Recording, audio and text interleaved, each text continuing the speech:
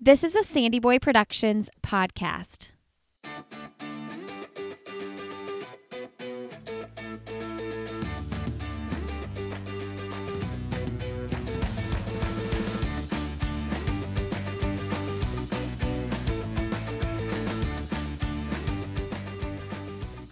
Hey everybody, welcome to All Have Another Podcast with Lindsay Hein. I'm your host, Lindsay. Thank you so much for being here today. I'm so glad to have you. Today you're listening to episode 269, and I'm talking with Tiana Bartoletta. Tiana is a two-time Olympian with 3 gold medals. She is a long jumper, and she's a sprinter. She placed 4th in the 2012 London Olympics in the 100 meters, and won her first gold medal by leading off the world record-setting 4x100 meter relay team. At the 2016 Olympics, she won 2 more golds, first with a personal best jump to win the long jump, then again leading off the victorious 4x100 meter relay team.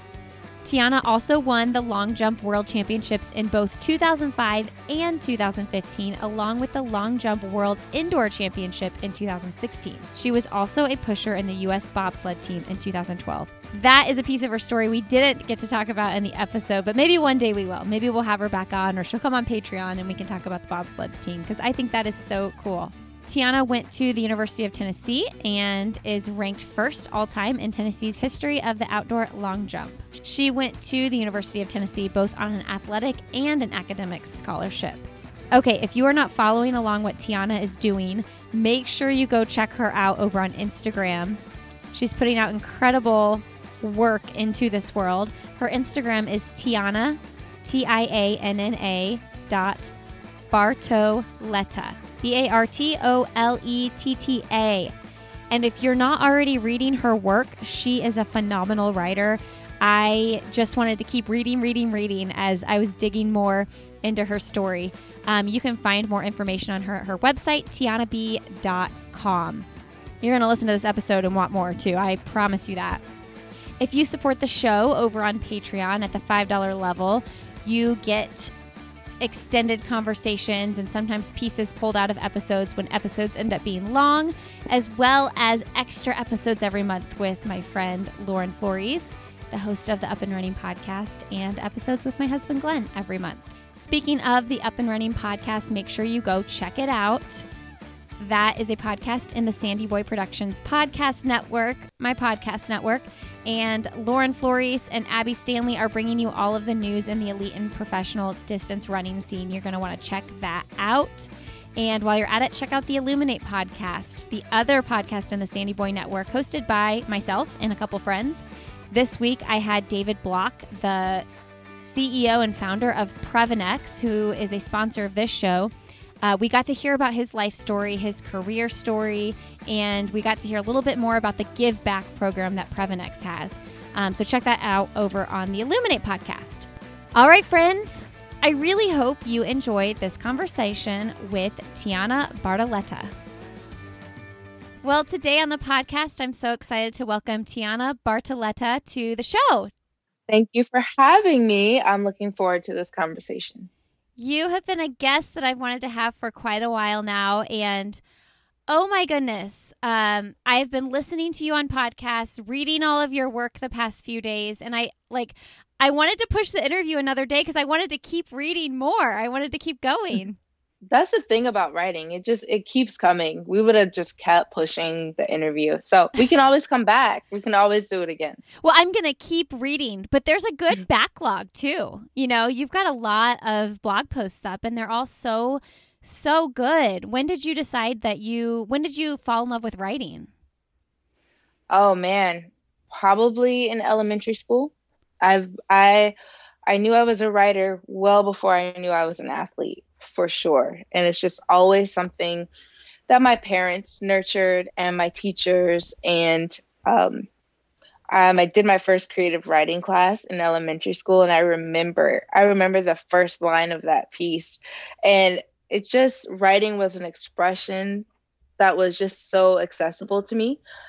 I grew up in a family where, you had to respect your parents, and if like they pissed you off, you weren't allowed to say, "Oh, you have just made me so angry."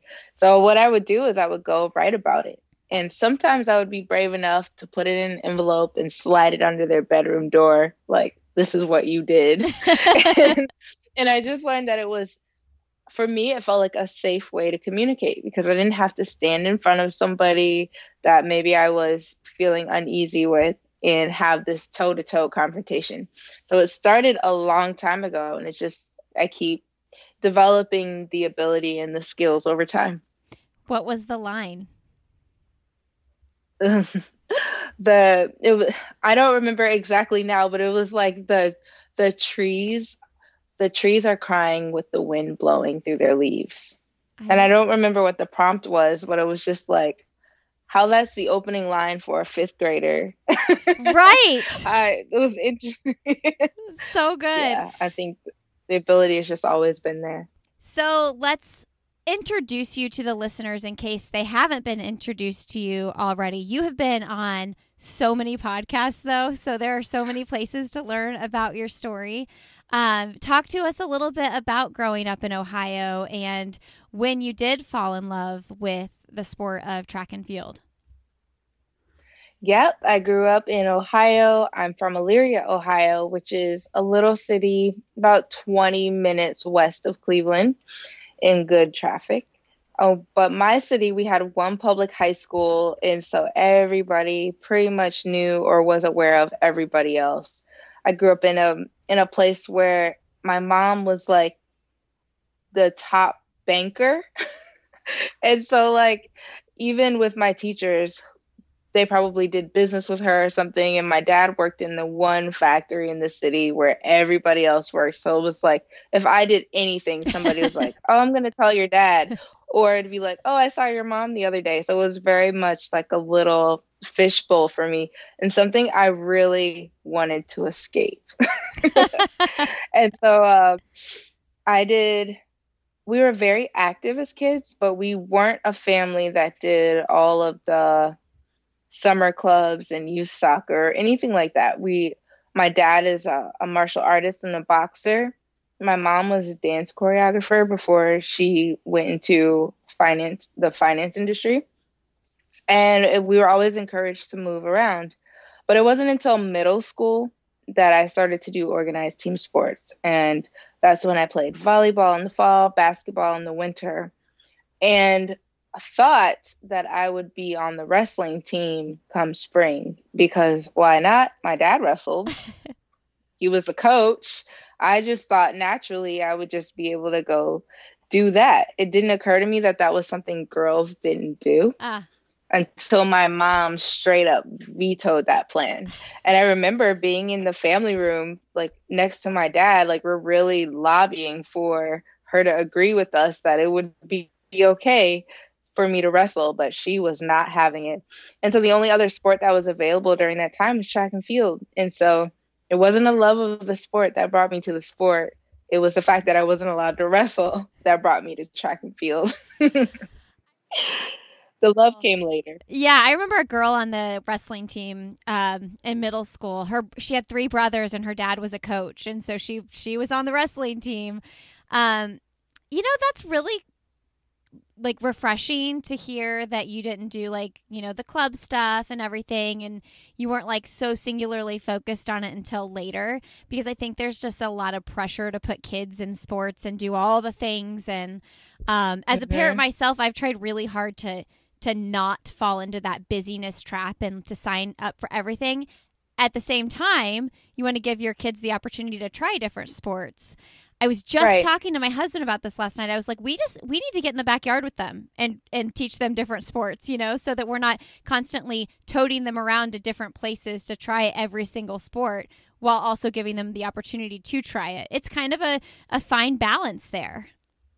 It is, but it's really important. I think you hit the nail on the head. It's not so much about specializing in something, but about trying everything. And maybe you develop an organic love of something over the others. And so your focus is more about not specializing right now so that you can maybe one day go pro, but it's just like you like that thing. So I put energy into other things. But you don't know that until you get out there and you try a bunch of things. And like you said, it doesn't have to look like, okay, now I have to go be on this travel baseball team. It could literally be you guys as a family go to the park and play as close to a baseball game as you can play, or a kickball game and stuff like that. And it's just really important to get out there and move. Also, all of those different movements will help you when you do finally narrow down a sport. Being aware of your body in space and how it moves in all the different directions, there's no way, no world in which that is not helpful for you, even after you narrow down your focus to one sport or one event. So good. So true. I love the story of your dad basically just telling you, like, hey, you're going to college. We're not paying for it. Figure out a way to make it happen. So tell us a little bit about that, because you did run, you went and ran for the University of Tennessee, but like you were on an academic scholarship too. Yeah, yeah, yeah. He told me straight up, he knocked on my door, and he's a man of few words. Like he's at meets and people probably don't even notice because he's quiet. Love And it. so when he asks to speak to you, you pay attention. And when he came in, he said, "Yeah, me and your mom decided you got to go away to college." And I'm like, "Duh, I don't want to stay here. Like, you can't do anything here." But when he added the element that I needed to figure out how to pay for it, then I was like, "Oh, okay." Because at this point, because of where I grew up, that wasn't something that was common knowledge. There weren't a lot of kids going away to college where I was. And definitely not a lot of kids going away to college on scholarship. And so this was a challenge. And I remember before shaking on it, I said, if I pull this off, you and mom have to buy me a car, because you still come out better just buying me a car than being on the hook for 4 years of tuition, room and board, meals, and incidentals, which is what my mom would kind of refer to our allowance as. She would give us allowance and be like, "It's for incidentals." Because clearly we had no expenses. Um, but yeah, so that conversation with my father is actually why I decided to just focus on track. And it wasn't for love of the sport. It was because I was horrible at the other two that I was in. Like, I wasn't a good enough volleyball player or a good enough basketball player to get the scholarship. So again, track won because it was my best bet. And like no other more profound reason than that. And so I proceeded to embark on this mission to just get like a little bit better and a little bit better so that I could maybe get more exposure, get invited to invitationals where college coaches would be at, go to workshops and clinics. And at the same time, didn't even know academic scholarships existed until it was time to apply for colleges, because it's not cool enough to brag about amongst friends. Mm-hmm. Like, I'm so nerdy, I got school paid for. Like, nobody's saying that. Um, but I was in National Honor Society. I was in AP courses. I had come up through elementary school in the gifted and talented educational track. So that was already handled. And so when I applied to Tennessee and I found out that I actually qualified automatically for an academic scholarship called African American Achievers, because the school at the time was really struggling with their minority population and just getting people to come to the school, I was elated. I was thrilled. And my mother was like, if you ask her anything about me choosing to go to Tennessee, she was like, academic scholarship. Like, she wanted everyone to know, like, sure, her daughter was going to a SEC school where, track and field was very important to us and the competition was fierce, but she got an academic scholarship. Like, Oh, she's quoted on that every time she's asked. I mean, it's pretty exceptional to get both. I mean, I just don't think you hear that often at all. But you went to Tennessee, you followed a coach there, right? Yeah, I followed Carol Smith Gilbert there. I had met her probably 2 years before at a junior Olympic development camp. and no longer exists. I wish they did, but it was just well put together by USA Track and Field, just highlighting young athletes that appeared to have promise and really educating them along with their coaches for how to get better and to improve in the sport. And I remember just being probably fascinated with her and all the knowledge that she had and the way that she spoke, and her system really appealed to my nerd side. It was like, how do you take this time, this fly time from 30 meters, and then project out and predict what you can run in the 60, the 100, the 200? Like, I love this. It was like she was asking us to stand up and recite the equation, or she would give us a math problem, and I'm like, oh yeah, this is track. This is what track is. Okay, I can do this. I like this. And I remember she gave me some advice about how to run a 200. And I had a summer track meet after this camp, and I took her advice. And my previous best time in the 200 was like not really impressive, 24.5, maybe 24.7. I ran 23.92. Just changing the mental cues and doing the race strategy as she suggested. So needless to say, I was sold on her as a person and was going to go to school wherever she was coaching. And at the time of the camp, she was coaching at Alabama, but fortunately for her, she received a call in the van on the way to the airport offering her the job at Tennessee. So I got to overhear all of this. And I looked at my dad and I was like, we're going to Tennessee. That's it. It's done. What were in a nutshell, like what were the mental strategies and what were the things that she told you that you were talking about that changed, like you jumped so significantly further after that? Yeah, it was the sprinting for me because I didn't choose to be a sprinter. That was forced on me. And so it was never an event in which I walked to the starting line with any substantial amount of confidence. I always felt, and honestly, it carries over to this day. And this is with making 2 Olympic teams in the 100. I'm still like, I didn't choose this, so that's wild. Here goes nothing. Yeah, I still feel that way. So when it came to what she said to me, it made me more confident as a sprinter. And here's the thing about that. If you are more confident and competent as a sprinter, you're going to be a better jumper. It's just like, it's the way physics works, is the way the event works.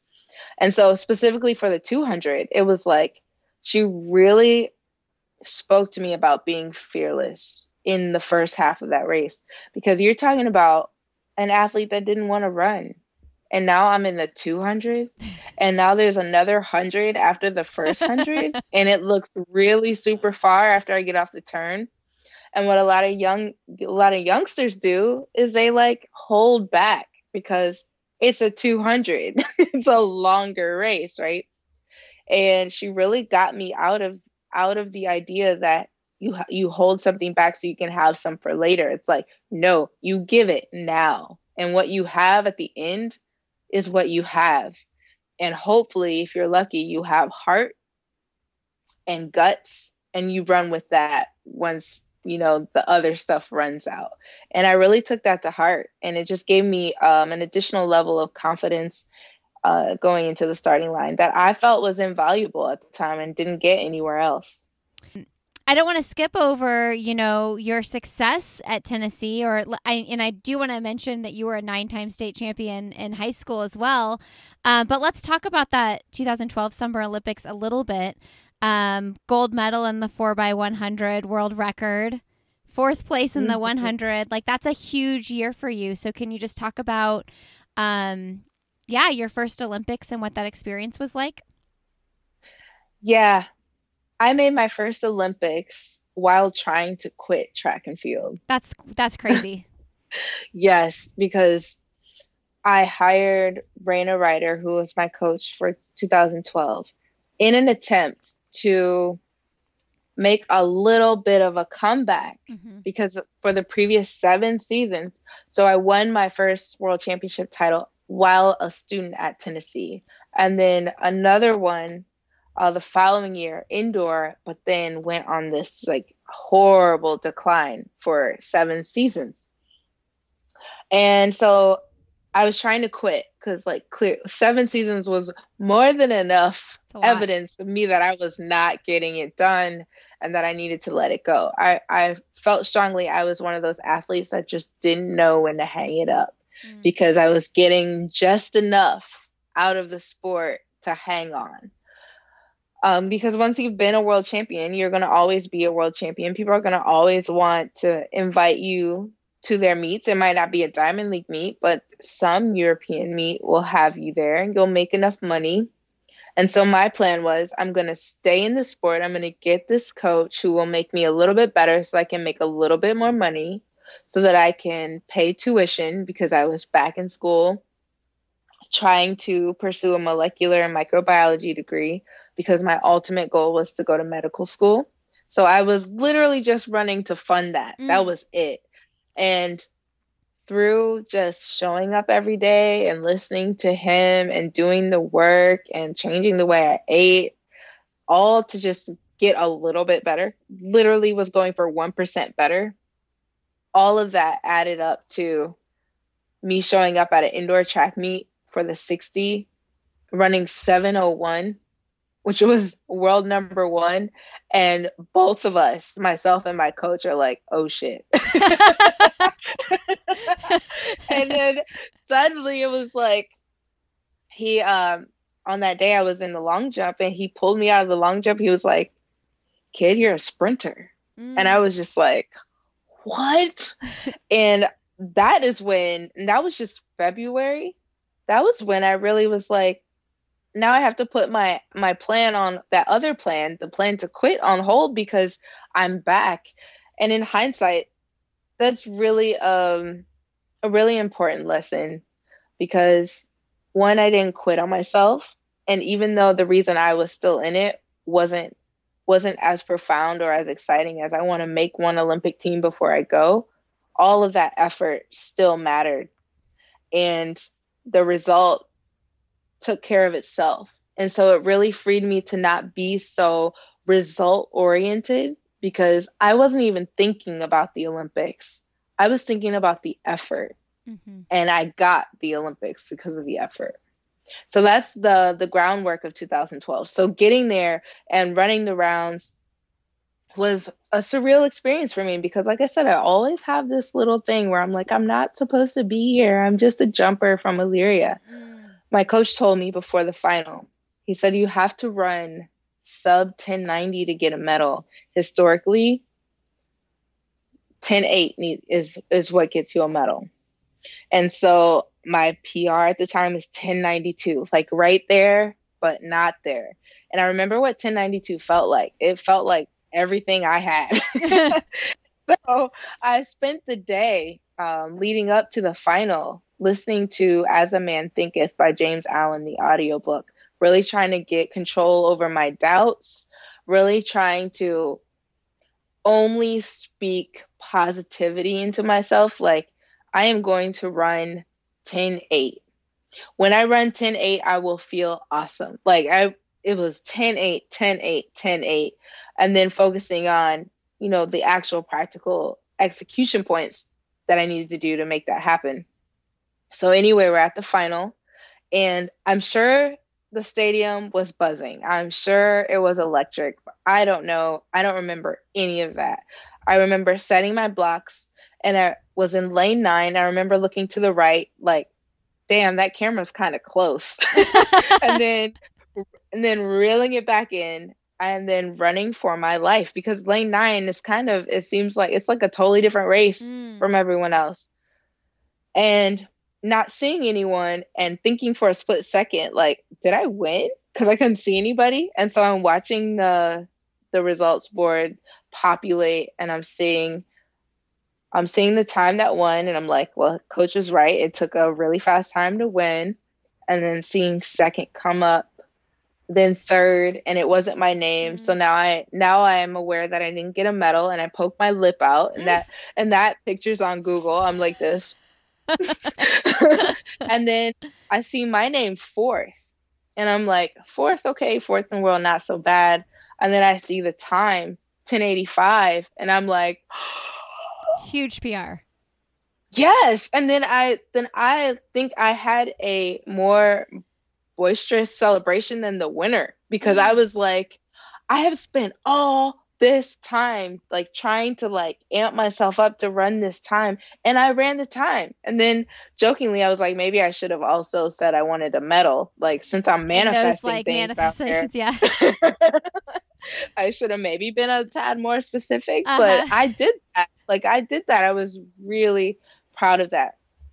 That fueled my performance in the relay. It was like, because now I'm like, I did that. I know I can, I know, nobody, I'm almost positive there's no one who could run a better turn than me. So when I walked to the line, I was like, I've not only got the confidence that I'm mentally tough enough to produce the performances, I'm physically capable because I just did it. And so I gave everything I had to that first leg, and we knew that it was going to be magic. We didn't know it was going to be that kind of magic, but it just all came together. Okay, I have a few questions regarding the relay because I don't know a lot about the relay, and I'm sure a lot of my listeners are curious as well. I feel like a lot of my listeners are heavy on distance running, so the track sprinting stuff is newer. So, couple questions. First, though, I'll ask, how do you get selected to be on the actual relay team in the Olympics? Ooh, if I knew. Okay, so it's not a dumb Okay. question. No, it's not a dumb question. And it is the most arbitrary, subjective, dramatic Really? process. Yes. So what typically happens is you make the final at the trials, and the top six places are invited to team processing, and that can make up the relay pool. But what typically happens is the relay pool can consist of anybody who is on who is named to the team. That means the 200, the 400, it's anybody. And so what happens is top six people in all of the sprint finals get thrown into the relay pool, and then we go to relay camp.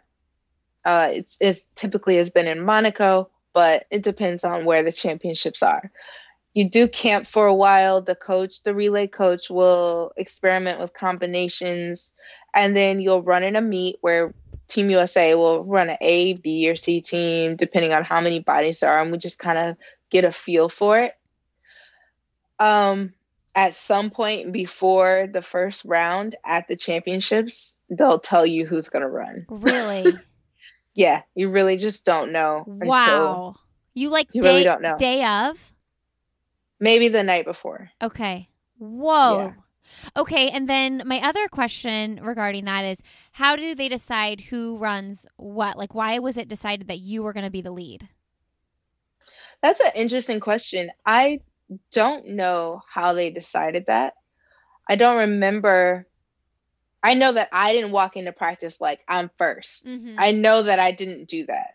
Allison had already had experience running the second leg. Okay. I think it's possible that Carmelita wanted to run anchor, and so it was up to the other two legs were the ones that One needed to and be three. decided. Yeah, and I think because of my 60 time, because of Mhm. how explosive I am, Mhm. I think me being on first leg was a more obvious choice than putting me on third leg. Even though I had run third at Tennessee, I think because I had proven I was one of the better starters in the world at that time, putting me out front was a smart move. Wow. I'm trying to think what would be the most intimidating, but any position in a 4x1. That those handoffs are wild. What kind of what kind of feelings do you have when you're in that position, because everything you're doing is like the team is totally relying on you too, rather than like when you just do your 100 and you're just like, well, I got to get out the blocks for me. Mhm. That's absolutely true. I walked to the starting line with the 4x1 thinking both things, like I need to set the tone. I need to run my best 100 in order to position my team. And then there's also the other side, like, oh my God, if I false start, it's over for everybody. If I mess up the handoff, it's over for everybody. And so there's both the feeling of a better performance because it feels like a higher calling because you've got other people depending on you. And there's also the pressure of not wanting to ruin it for everyone else as well.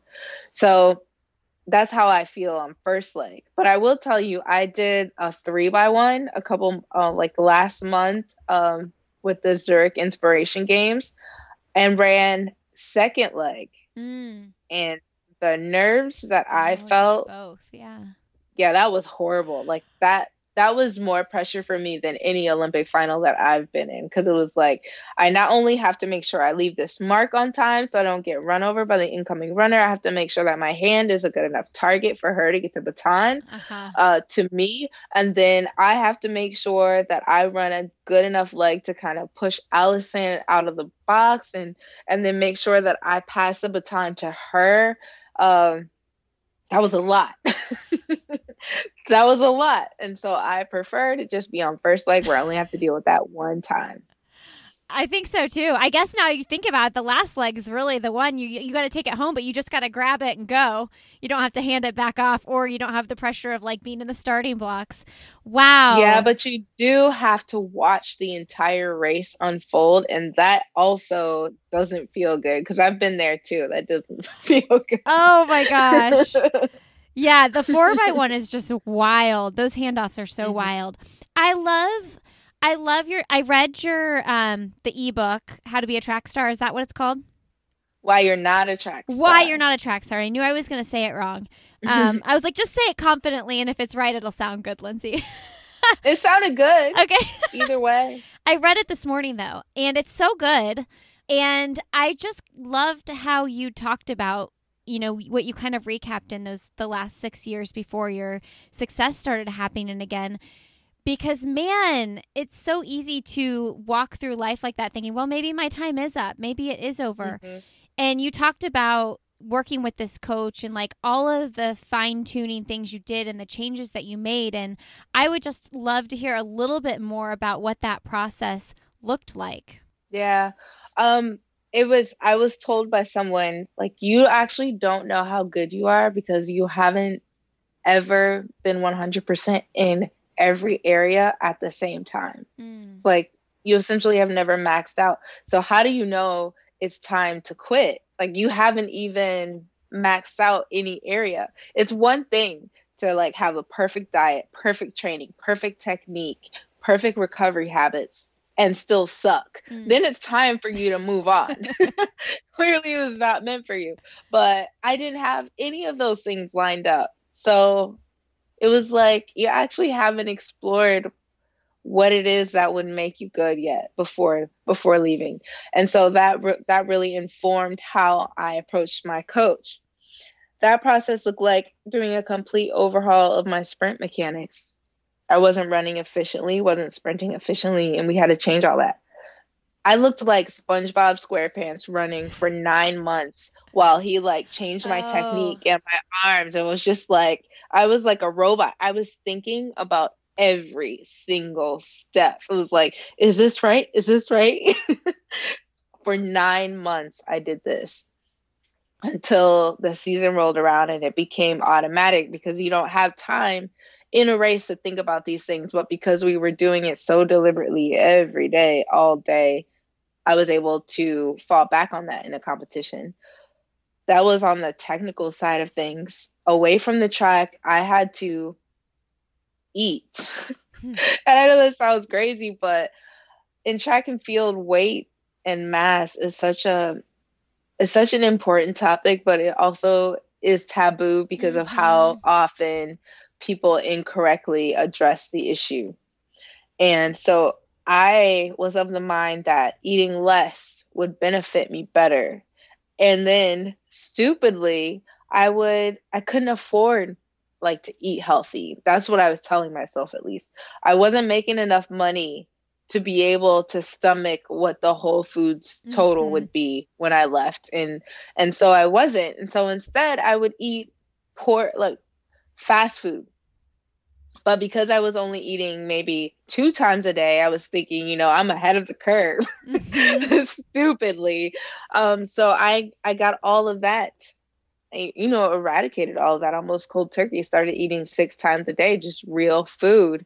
And, I had help. I had support doing that. So I didn't have to feel the financial burden of trying to just eat better. And unfortunately, we live in a society where it is really cheap to eat bad. Yeah. And that was very much I can't call it a sacrifice I personally made, because at that time someone else was funding that diet. Sure. So I did that.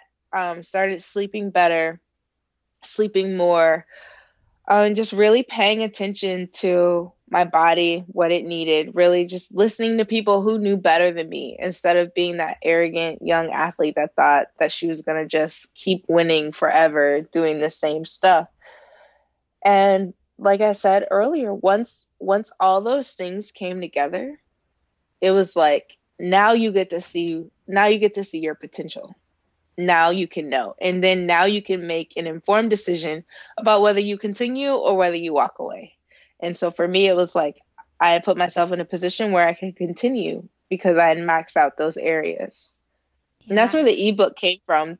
Those areas I was not killing it in. I didn't. And for the people who are listening, who haven't read it, the 5 areas are: you don't have a why.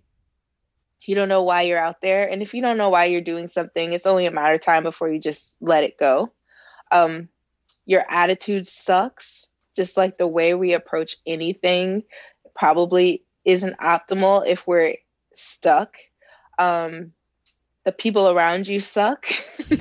And this was really important because I didn't put a lot of weight on who my friends were, who I was hanging out with, and what kind of energy suck they were doing or what they were feeding me. And it was really affecting me. And that's important to look at. You don't know what you're doing. And that just means maybe there's a gap between your technical knowledge or, the fundamentals, or maybe you want to start faster out of blocks, but you don't actually know how to use the blocks. So just things like that. And then the last one is you're not treating your body right, either from nutrition or the type of training or the strength or the core work or your nutrition. It's just not right. And so those were all the areas I was completely messing up, that I tightened up, that led to this part of my career. So you came up with those 5 topics. I'm just thinking, had you thought of those 5 things and then you started writing, or did you start writing and then it kind of all came together? No, how it happened was in 2012, someone in the mix zone, after I think the 100 final, or maybe it was the relay, asked me how this happened to me overnight. Oh, gosh.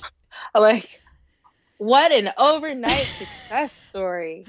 And it's 2012. And mind you, my first medal came in 2005. Yeah. So overnight, no. And so that really forced me to want to be able to talk about it, almost like be able to give an elevator pitch type answer to those kind of statements. Mm-hmm. And so it forced me to reflect on the career and the things that had happened previously. And ultimately that leads to why was it so bad? And so the 5 came first, and then I explained the 5. And as I was talking about it with people around me, other people, especially non-track athletes, were like, you know what? This applies to me too. Oh, yeah.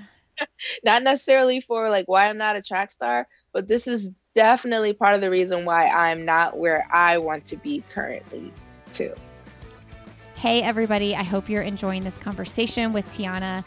I soaked up so much of everything she had to say in this episode, and I hope you're enjoying it too. I want to jump in and just thank a sponsor for making this show possible, and that is Previnex. Previnex is where I get all of my vitamins and supplements, my protein powder, vitamins for my kids. This company is doing amazing work. I mentioned in the intro that David Block, the president and CEO of Previnex, he's the founder of the business. He was over on the Illuminate podcast as a guest this week, and you get to hear all about his story, the story of how Previnex started, and a little bit more about their give back model, which is really cool. So check him out over on the Illuminate podcast. I particularly want to recommend their Joint Health Plus supplement for you. If you are a runner, I know that longevity in the sport is probably just as important to you as it is to me. And the Joint Health Plus, it not only makes your joints feel better, it protects them so that you can have longevity in the sport. I also take their multivitamins, and you hear me rave about their protein powder all the time, especially if you follow me on Instagram. My boys and I are always making smoothies with that over there. You all can check it out. When you go to Previnex.com, you can save 15% when you use the code ANOTHER. All right, friends, make sure you head over to Patreon and check out the extra content over there, including some extra conversation with Tiana. When you go to patreon.com/Lindsey Hein, you can check that out. All right, enjoy the rest of my conversation with Tiana. I love the why. I love that starting with the why, because it's so true. Your career, your family, everything that you do, first find out your why. We're going to get I know you have books, like your birthday books, and it has your blog post compilations from the full year, which is awesome. I feel like you're going to write another book though, aren't you? Well, currently, today, my memoir that I call Gravity has 65,000 words. Like, I am constantly writing, but then 2020, I was like, the book was going to be done 2020. And then this year happened, and like just all of there's so much going on, but also so much I'm learning about myself that I no longer know where to end the story. Sure. And so I've kind of been in a state of rewriting. So yes, I am 100% committed to a memoir happening. I just have to figure out how it looks, because every day that I don't declare it finished, it has the potential to change, and it's changing. That is really hard, because the year so much has changed in this year. So much. What do you think has been the most challenging thing in 2020 for you personally? The question of value, I think, and this is a extremely uncomfortable, slightly vulnerable answer to this question, because we're constantly identified, our identity is closely tied to performance, closely tied to being athletes. And in a world where there's no sport, what value do you have? And we're also in a position now where sponsors are like, yeah, you didn't bring us any value, so we're going to take from you now. And it doesn't feel good to be in this position, to be like, well, you didn't run at any meets when there aren't really meets for us to run in, and you didn't give our brand exposure, so we're going to invest elsewhere. It's kind of just like, it leaves you understanding that it's business, but also leaves you wondering, like, who are you? Like, what value do you have? And who are the people that value you? This has been very much a question of mine, and I think it's reflected in the pivot that I've made in a lot of ways away from, hi, I'm Tiana, the reigning Olympic champion, to, hi, I'm Tiana, I like yoga, I love to write. Oh, by the way, I do track a little bit on the side. So yeah, I think 2020 has been a lot of that for me, which honestly has been the same struggle that I've been dealing with most of my time in this sport, because it's real easy to be like, hey, I'm Tiana, the Olympic champion, when it's going well. But when it's not, you're just like, who am I? Because nobody actually cares about me anymore, which is not true, but that is largely how it feels when you're not performing in the sports world. Yeah, I'm still here. Yeah. I'm not making gold medals or winning gold medals right now, but I'm still doing my thing. bringing up the sponsors, I'm just thinking this through a little bit. Like, did you feel like for your own well-being, but also for a sponsor, you're sponsored by Nike. You're still sponsored by Nike, right? Mm-hmm. Yes. Do you feel a pressure to like put things out there on social media and keep that Instagram active and to constantly like be in the conversation? No, I feel like because of the personal goals I have and what I would like to do and the way I would like to treat, reach, and engage with people, I need to do that. Mm. I don't feel pressure from the sponsor to do that. I think that athletes that don't represent their brands by utilizing these platforms that already exist are that's a missed opportunity. Sure. But no, I mean, I already would post my training. I would just do that naturally anyway because I want everyone to see the journey and the whole picture. If they wanted me to do things like never post when you mess up type of stuff, then that would be a problem. But it's no big deal for me to kind of utilize the social media platforms the way that I do because this is just me. I mean, if I face plant at long jump practice, I'm going to post it. If I jump, a training session best, I'll post that too. So no big deal for me on that front. Okay, talk to us about your social media presence though, because you're super active on Instagram. You're really fun to follow, and like, what are your goals with what you're communicating to your audience? Thank you for asking me that. It's like one of the things I'm secretly proud of because when I started posting again, in 2017, I had 3,000 followers and I was like, okay, wow, let's do this. And I think, now I think it's 70,000 plus, I think. So I feel like it's like 80. Is it 80? It's a lot. I think we're in the sevens. But I was really happy that it was through authentic and true storytelling that brought people in. So one of the things that I really wanted to do when I came back was to just reintroduce myself to the world because I hadn't had a voice of my own prior to that. And so with that meant like showing the good and the bad and just the humanity behind the athlete.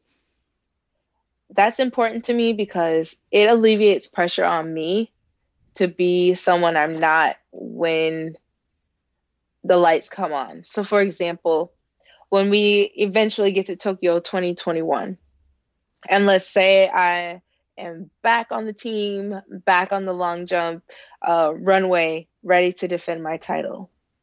I want everybody who sees me in that moment to appreciate the gravity of that moment, not because I'm like this badass that's made her third Olympic team, but because I'm this human that has been through a lot of shit leading up to that point and is going to take her shot. And so when I take that jump, when I initiate that first step on the runway, everybody's kind of like, let's see what happens. So it could go one of two ways. It could be a huge jump and I defend my title and the world celebrates that with me.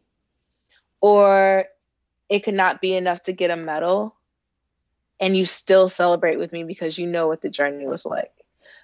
If I were on social media, like, I'm going to do this and I'm going to get this title and I'm the best ever and nobody's faster than me, nobody jumps farther than me, and I go out and I lose, I have destroyed my entire brand in one moment because I set myself up for that. So that's why I use social media the way that I do. Like, this is just who I am. And I don't have any pressure of suddenly becoming this undefeated version of myself when that's just not the case. So good.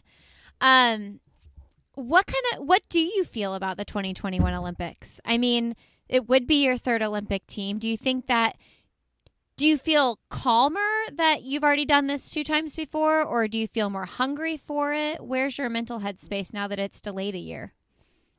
I'm definitely calmer because it's a lot easier to pursue something when you know what it takes to get there. Mm-hmm. So it's like you kind of have you have a roadmap. And so there's a calm that comes with kind of knowing that it takes what it takes and knowing that you've done it and you've done it twice before.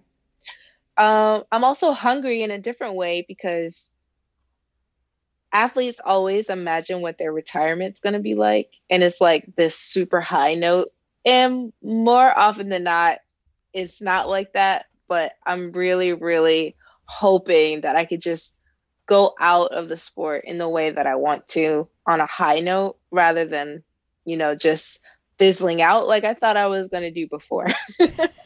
And so, in a way, I'm really hungry to make that happen for myself so that I can be proud of this chapter of my life and close it with fewer of the negative emotions that will ultimately surface up when ending something and transitioning into something else.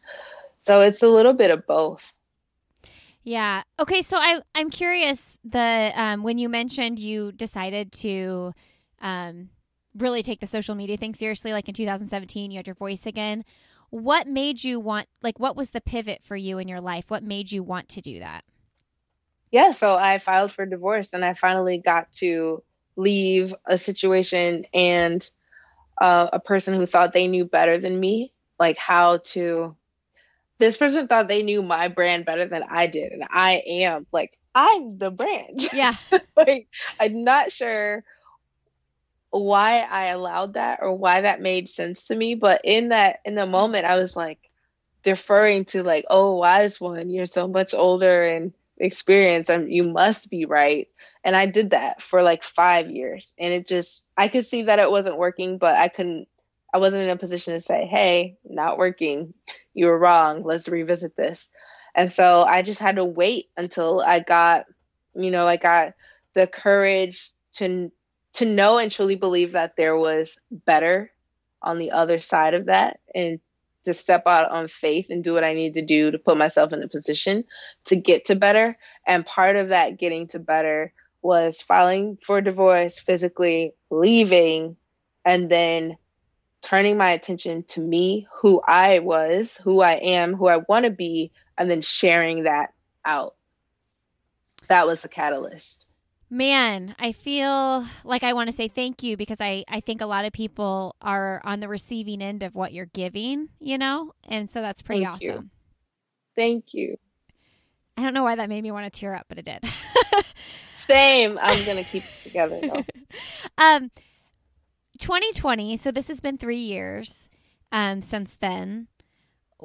How have you changed? Like what would you now say to yourself in, maybe it was 2015 or 2012, or to someone who might be in a similar situation? I would say to her, like, what you want, what you really want, you can get in a totally different way. Because the reason I stayed for as long as I did was because I thought if I disrupted or rocked the boat, then I wouldn't be as good in track and field. I would lose my financial stability. I would lose all these things that I wanted.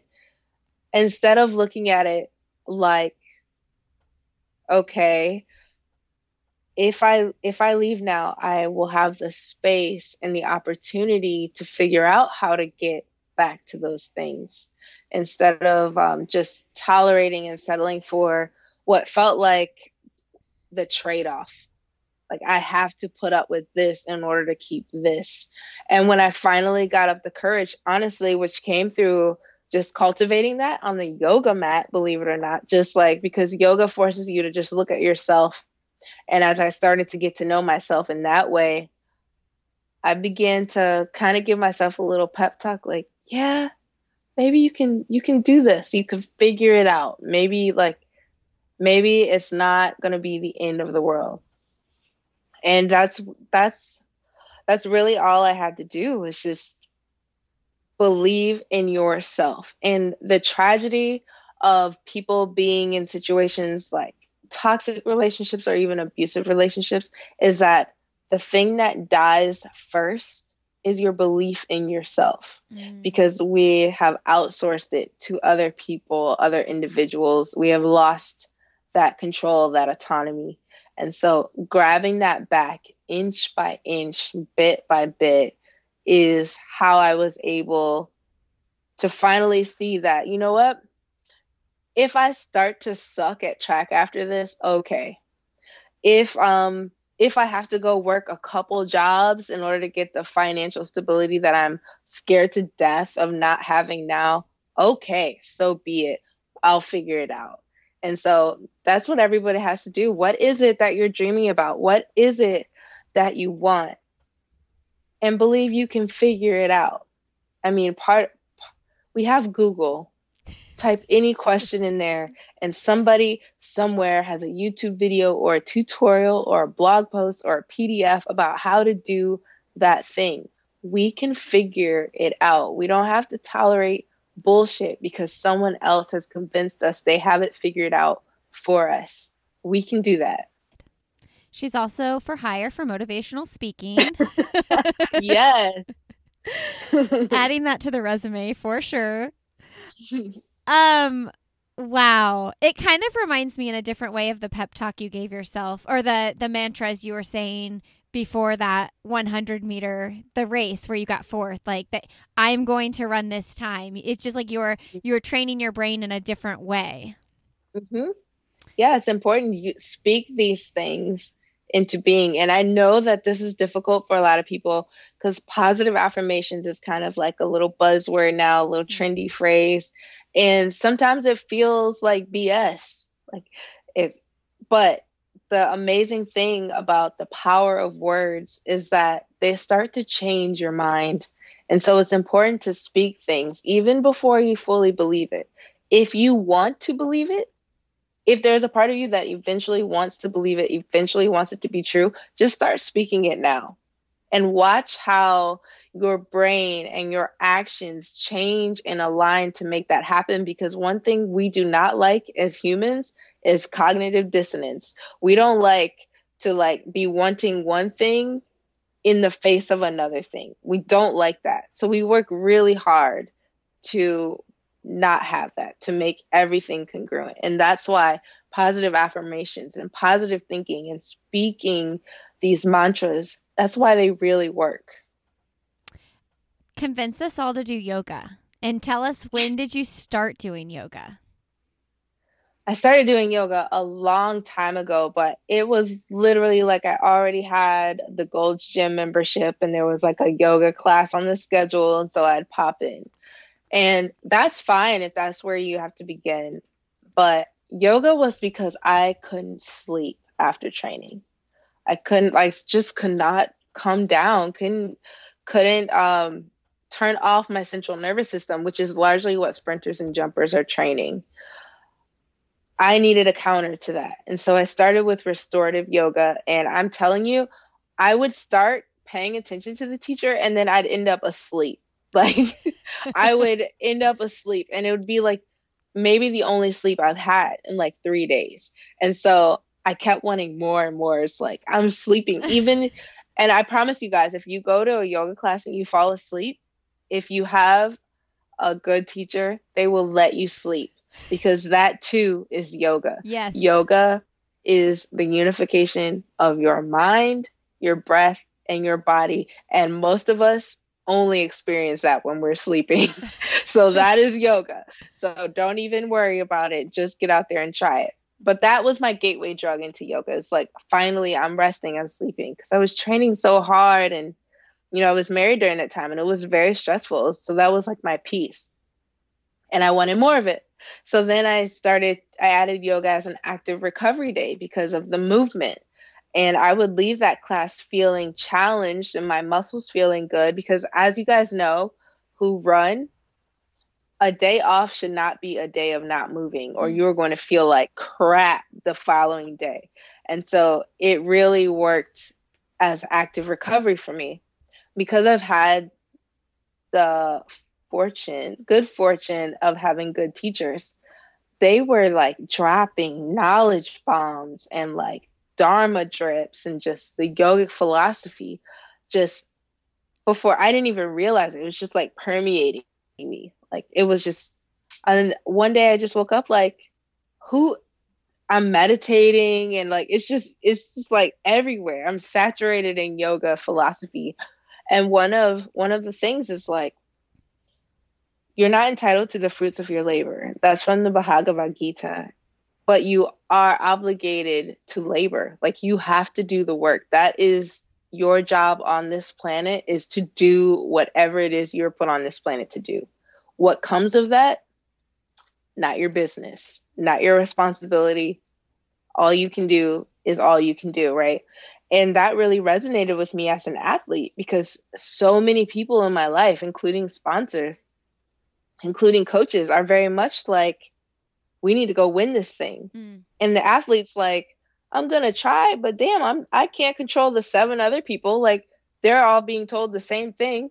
Yeah. So what do? You focus on what you can do. And yoga taught me that. And so that's one thing. It made me a mental warrior, yoga did, because it was just like, this is all you can do. All you have is this mat. All you control is your body and your breathing and your mental state. And then throw your hands in the air for everything else. So it made me mentally tough. It also gave me a level of physical awareness that has kept me from getting injured because I know where the line is. I know where to stop. I know where to rest. I know where to take a break. And those two things by themselves, I think every human would benefit from. Okay. So last year you were diagnosed with the fibroid tumors and you had to have emergency surgery. It was crazy. Mm-hmm. Did yoga play a part in keeping calm in that? Because, I mean, you were hemorrhaging. That's scary. That's a big deal. Yeah. So yoga is the reason I knew something was wrong in the first place. So well before I even stepped foot in a doctor's office, I knew something was off, but I didn't know what it was. And then I did what most of us do and try to attribute it to a bunch of other stuff. So they first told me I was anemic and we thought that was it. And I didn't get much better and my iron levels didn't go up. And it wasn't until December where I had been hemorrhaging now for 45 days at this point. And it was just miserable on all levels, still trying to train and, be in intimate relationships was just not a good situation. And now like my energy feels like it's leaving my body too. Really bad situation. I demanded to see a gynecologist because I was like, it's clearly not an iron issue at this point. And once we did that, the gynecologist, started out asking me the general questions and to see if it was the birth control's fault. And honestly, because I have been sharing and talking about this in a lot of ways, one of my followers sent me a DM that said, ask for a transvaginal ultrasound. Yeah. Just in case. Like didn't even know that this existed. So I'm in the office and I asked for one and he says, well, we'll try to get you one. I was like, I need one. Yeah. Like I'm dying. Like I'm either going to get this and we look inside or I'm going to retire. I can't do this anymore. And so the US Olympic Committee's medical team and this doctor knew that retirement was on the line for me if we didn't figure this out. I made that very clear. He moved some stuff around in his schedule and I got the ultrasound. And when I tell you it looked exactly like an ultrasound of a baby in a womb, that's what we saw on the image. It's just this huge tumor in my uterus, just with its own vascular source doing its thing and just draining the life out of me. And crazy that the tumor itself is benign, but would have killed me anyway had we not discovered that. Because at that point, I had 3 fewer pints of blood than a normal human being had, trying to operate all my organs and think clearly. It was just really a disaster. It was so bad that he scheduled me for surgery 3 hours later on the same day that I found out. I mean, yeah. Does the thought even cross your mind? Like, what if I wouldn't have demanded this? Yes and no. So my best friend, it crosses his mind all the time. He also is who's working with me. And I sometimes in passing joke about like, I'm happy about this workout, even though it was crap, because I was dead in November. Yeah. And like it's funny for me to say, but it's actually true. And although it doesn't serve me in any way to think about what if I hadn't, Right. because I know how that story ends. Yeah. Because the doctor told me that I was one hard workout away from just a coma, from just organ failure. I know how it ends. And so I don't really dwell on that for myself, but it did make me reach out to the Fibroid Foundation. It did make me become an advocate for women who know something is wrong, but can't get people to listen to them enough to give them the Hmm. tests that they need. Hmm. And the fact that 70% of women have these tumors in their uterus, 70%. And and it's not the first thing that a gynecologist would look into when a woman presents with menstrual distress or a disorder blows my mind. If 70% of all of your patients will have this condition, why isn't this something you look into to check off the box first Hmm. before prescribing birth control, before doing all of these other things? It blows my mind. It really just made me angry, and but it also made me want to make sure I use my voice to continue advocating for women being their own advocates in when it comes to their health. So how are you now? Like, do you feel back to normal? Yeah, so after the surgery, I had to take 6 weeks rest, which I did. Um, and at that time, I'll be honest, the Olympics for me was a long shot. This was just about like, I just need to be alive at this point. And I didn't honestly think that I would make the team or let alone defend my title if the Olympics went on as scheduled. In So that's 2020. another reason why, yeah, that's another reason why 2021 wasn't as devastating of a blow to me as it might have Ah, been to my peers uh-huh. because I didn't do my first training until March. Yeah. We usually start training for the Olympics October and November before, and I was already 5, 6 months behind, which is pretty impossible on this level of competition. So I had the surgery, I rested up, and still was so depleted from the tumor that I wasn't recovering and my numbers didn't bounce back. So I actually had to apply for a therapeutic use exemption from World Athletics to get a blood transfusion because my body could not create the blood that it needed to heal and put the iron back and none of that stuff. And so waited a couple of days, got that approved, went and got the blood transfusion. And once that happened, my Mm. body bounced back, but I just didn't have enough blood to do it on my own. And now I am 100%, if not better than I was before, because honestly, we don't actually know how long this tumor has been killing me. Yeah. We actually don't know. We think that it actually began to affect me in 2017. So I Wow. made it that long, um, slow on another slow decline, but I'm on the mend. That's so great. So that blood transfusion was a one-time thing. Now you're good, and that's so awesome. I'm so happy for you. And that, I mean, what a crazy thing to happen to anybody, but when you rely on your body as your job, and like your Olympic dream for 2020 was pretty much maybe not in the shitter, but like that's where it was It headed. was. Oh, Yeah. it was. Yeah, and the pep talk that I would give myself and the what I would get from my best friend is just like just take your own advice, take the same advice you give to other people, do what you can, take your shot, and be okay with however it comes out in the wash. And that's a really hard, difficult thing to get to, but that's ultimately what the plan was. It's like, okay, I'm gonna go to practice every day. I'm gonna use the time I have to prepare as much as I can and take my shot. But ultimately, it was a long shot, or it would have been. Okay, so before we go to the end of podcast questions, I want to hear a little bit about some of the things you're doing right now, like the Sip Sis Social. Tell us about that. Yeah, I'm an introvert. You probably can't tell, but I am. I'm an introvert. And so when COVID happened and the quarantining started happening, I was like, I'm gonna thrive. Uh-huh. I was like, I don't want to see people anyway. I'm a homebody anyway. And then as time went on, it was just like, oh man, I'm really missing connection. I'm really missing my sisters, my actual sisters in Ohio. Like I miss those conversations. And so one thing I absolutely believe is like you create the things that you want.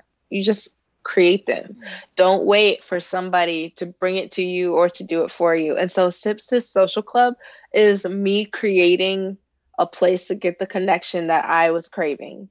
And if there's anyone else feeling that way, I've got it. We can do that together. And it's been so much fun for me to just kind of sit, even when we're not talking about anything profound or specific, it's just nice to have that space being held for me. So that was really important.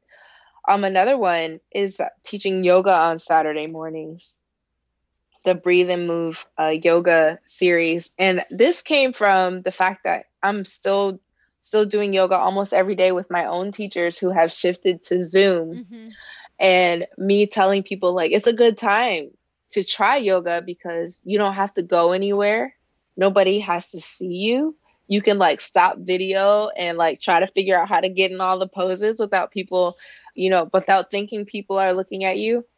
And I thought like since I'm out here trying to convert everyone to yoga, why not, actually teach it so that I can help people experience it and maybe get them confident enough to then set them free to go try it on their own. So that's where that came from as well.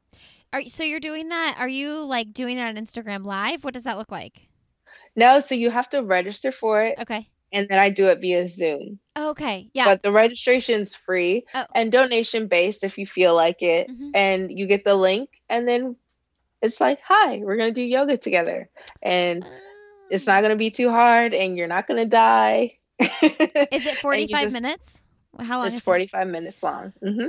Okay. Yeah. I started doing my Pilates on Zoom once a week once COVID started happening. So did you have to like, I know you've been doing yoga for a long time, but did you have to like, how do you decide your flow and stuff? Like, do you just have routines memorized from the years of yoga that you've done?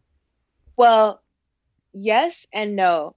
Yes, because you just you utilize your own practice, but I also am a certified yoga teacher. Oh, you are? So this is something that I'm trained to do.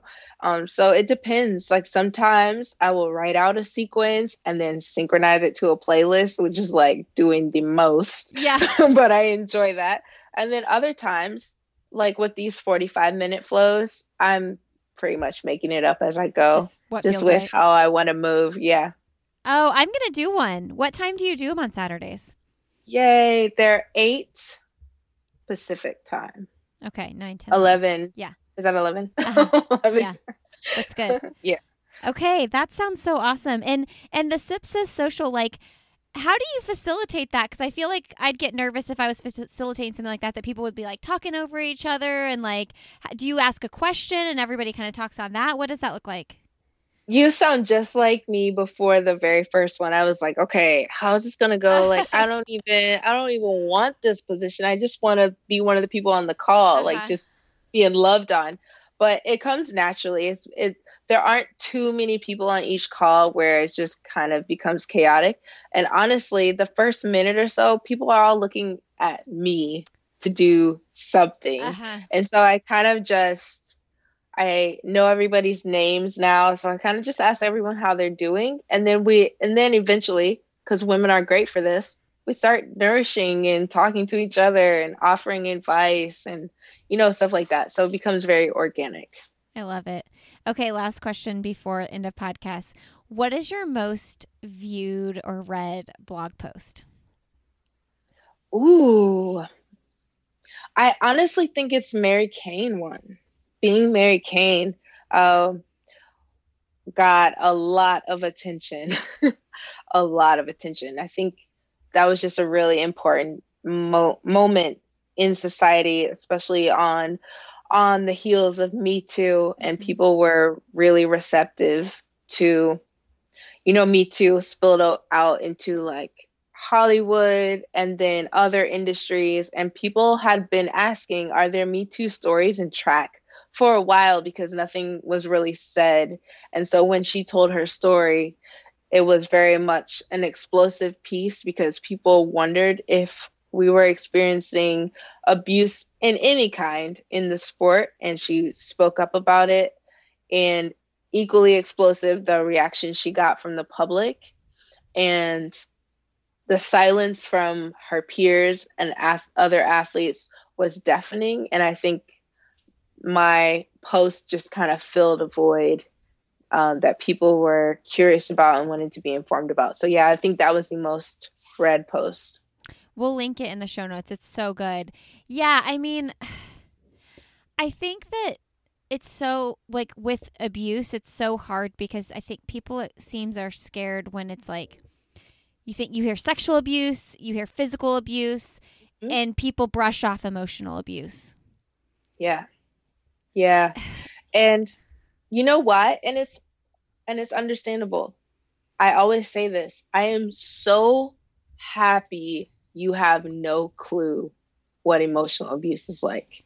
So let me start there. Like, I am so happy you can't wrap your mind around this because that means you never had to be a victim of this. Mm. But because I have, let me help you understand what this is like. And I always start from there because I don't really want to fault people for not having firsthand experience with something horrible like this, right?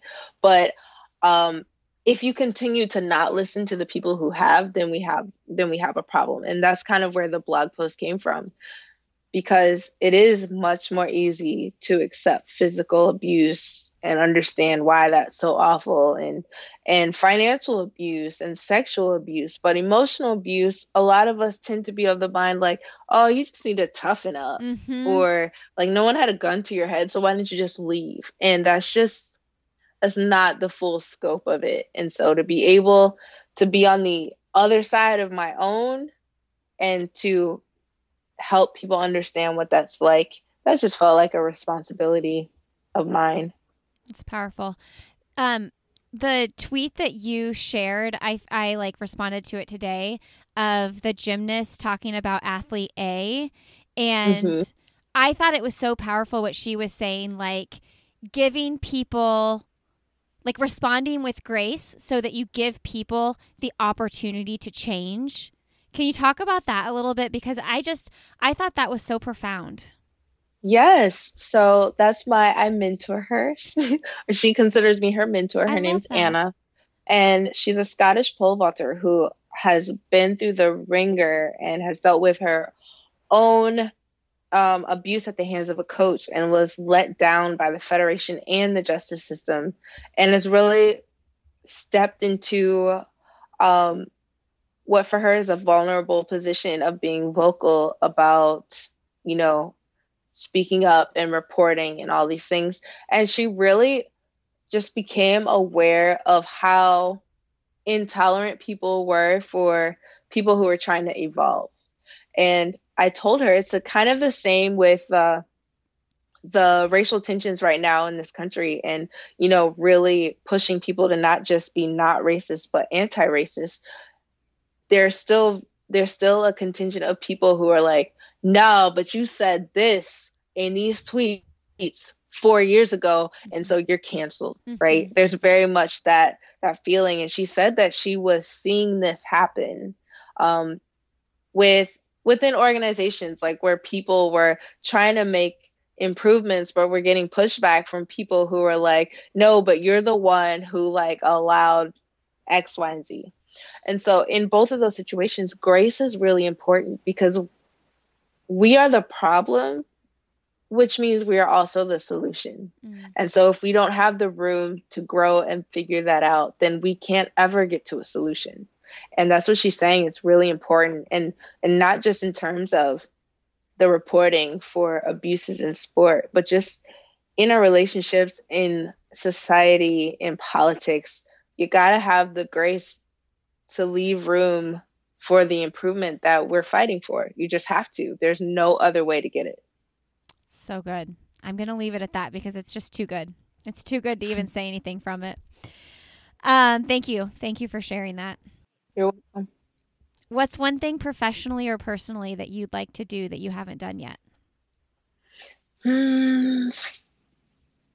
Finish, publish the memoir. Like I want that. I can't wait. And is it definitely called, what did you say? Do you definitely? I call it Gravity. If Okay. I self-publish, it will stay Gravity, but who knows what will happen if it gets shopped to somebody and they think it needs a different name or something. Do you want to get a publisher or do you want to self-publish? I think I can do both. I mean, a lot of times you can self-publish something that does really well that it later gets picked up. So I think both, whatever will allow the story to get into as many hands as possible, because I know it can help as many people who read it. Okay, you're coming back on when you go on your book tour, right? Okay. What's an accomplishment you're most proud of? I am proud of leaving my marriage. That was really hard. That was really hard for me, and I thought of a million reasons why I shouldn't, and I did it. I pushed the fear anyway, and that's why I can sit here in front of you today. I'm glad that you can. What is the best, most recent book you've read? I have a book club, and we just read Born a Crime by Trevor Noah, which was really funny, but also tackled very real and relevant issues with such lightheartedness and straightforwardness that it was a breath of fresh air compared to our current climate. So, like, if you don't really want to escape where we're at because that feels irresponsible, but you're also super bombarded with everything that's happening, Born a Crime is a really good book to kind of remain educating yourself about while being entertained and feeling hopeful. Because there's a lot of books that are like, we're screwed. Yeah. There's a lot of things that are just like, it's systemic. There's nothing we can do about it. Throw your hands in the air. This is more like, Trevor Noah's funny. He grew up in a very crazy place, South Africa, under apartheid. So it's just like, it's all of these things, but there's hope at the end. Okay. I don't even know why I haven't read this book. Like, I've wanted to read it for so long and I've heard so many good things. Same. I was the same way until someone in the book club suggested we read it. And then I finally did. And I was like, why did it take me so long to get here? How long have you been in your book club? Is it like local friends or what? Nope. We have a few different countries represented on my book club class. And I think I've had the book club since 2017, actually. It was one of the first things I did because I like to read and I like to discuss books. And so, again, I created the thing that I wanted. Yes. I love that. Do you have a recent show that you've binged or do you watch TV? I do watch TV. What have I recently? I rewatched Newsroom on HBO, which is such a good show. I haven't actually binged anything up to date. I tend to rewatch shows like Sex and the City. Law and Order SVU is like a constant marathon that's on. It's almost like white noise for me at this point. Yeah. Okay. Who is someone fun, motivating, or inspiring that you'd like to have coffee, tea, or cocktail with? Cocktail first. Yes. I actually will choose Dalilah Muhammad. Okay. And for people who don't know her, she is a fellow track athlete. She broke the world record in the 400-meter hurdles. But she intrigues me because she's so quiet and but you can feel her energy. And I just want to sit down with her and be like, tell me all about you. I want to know all about you. So yeah, she's who I would choose. I'm not sure if I was supposed to have a celebrity answer or something, but like, that's kind of who I'm like, I want to know about you. And that's very much the way I am. If if I engage with you or interact with you online and I want to know more about you, I'm going to be like, hi, can we be friends? Okay, that's like exactly what that's what Steph Bruce posted about you the other day. Yes, it is exactly what she did. And what was amazing about that is because had she not done it, I probably would have done it. I love that so much. That was so cute when I watched her video, you racing one of her sons. Yeah, that was huge fast. Well, I mean, it's genetics, maybe. Yeah. Okay, I think this is the last one. Yeah, okay. What is your one message to send to the world? My one message to send to the world is it's going to sound cliche, but hear me out. Be yourself. We've all got social media. We've all got all this instant connection to each other. And almost all of us are only posting our highlight reels, the best of the moments. And now that you know that, feel free to just be yourself. Okay? It's like, don't work so hard to try to keep up with the highlight reel of someone else's life. Be yourself, because representation matters. And when we hear that, we're usually thinking, women in the workplace or minorities in spaces where minorities typically aren't. But it also means represent yourself, because there's going to be someone else who relates to some part of your story. And if you are curating your story in order to post the highlight reel of your life when you share yourself, literally or figuratively, you're depriving that person that needs to see that part of you, because that's who they are, from having that role model, from getting that little boost of energy to keep moving, because you're you and you have figured out how to move on and up. Just so be you, because somebody is watching who needs to see that. Represent yourself always.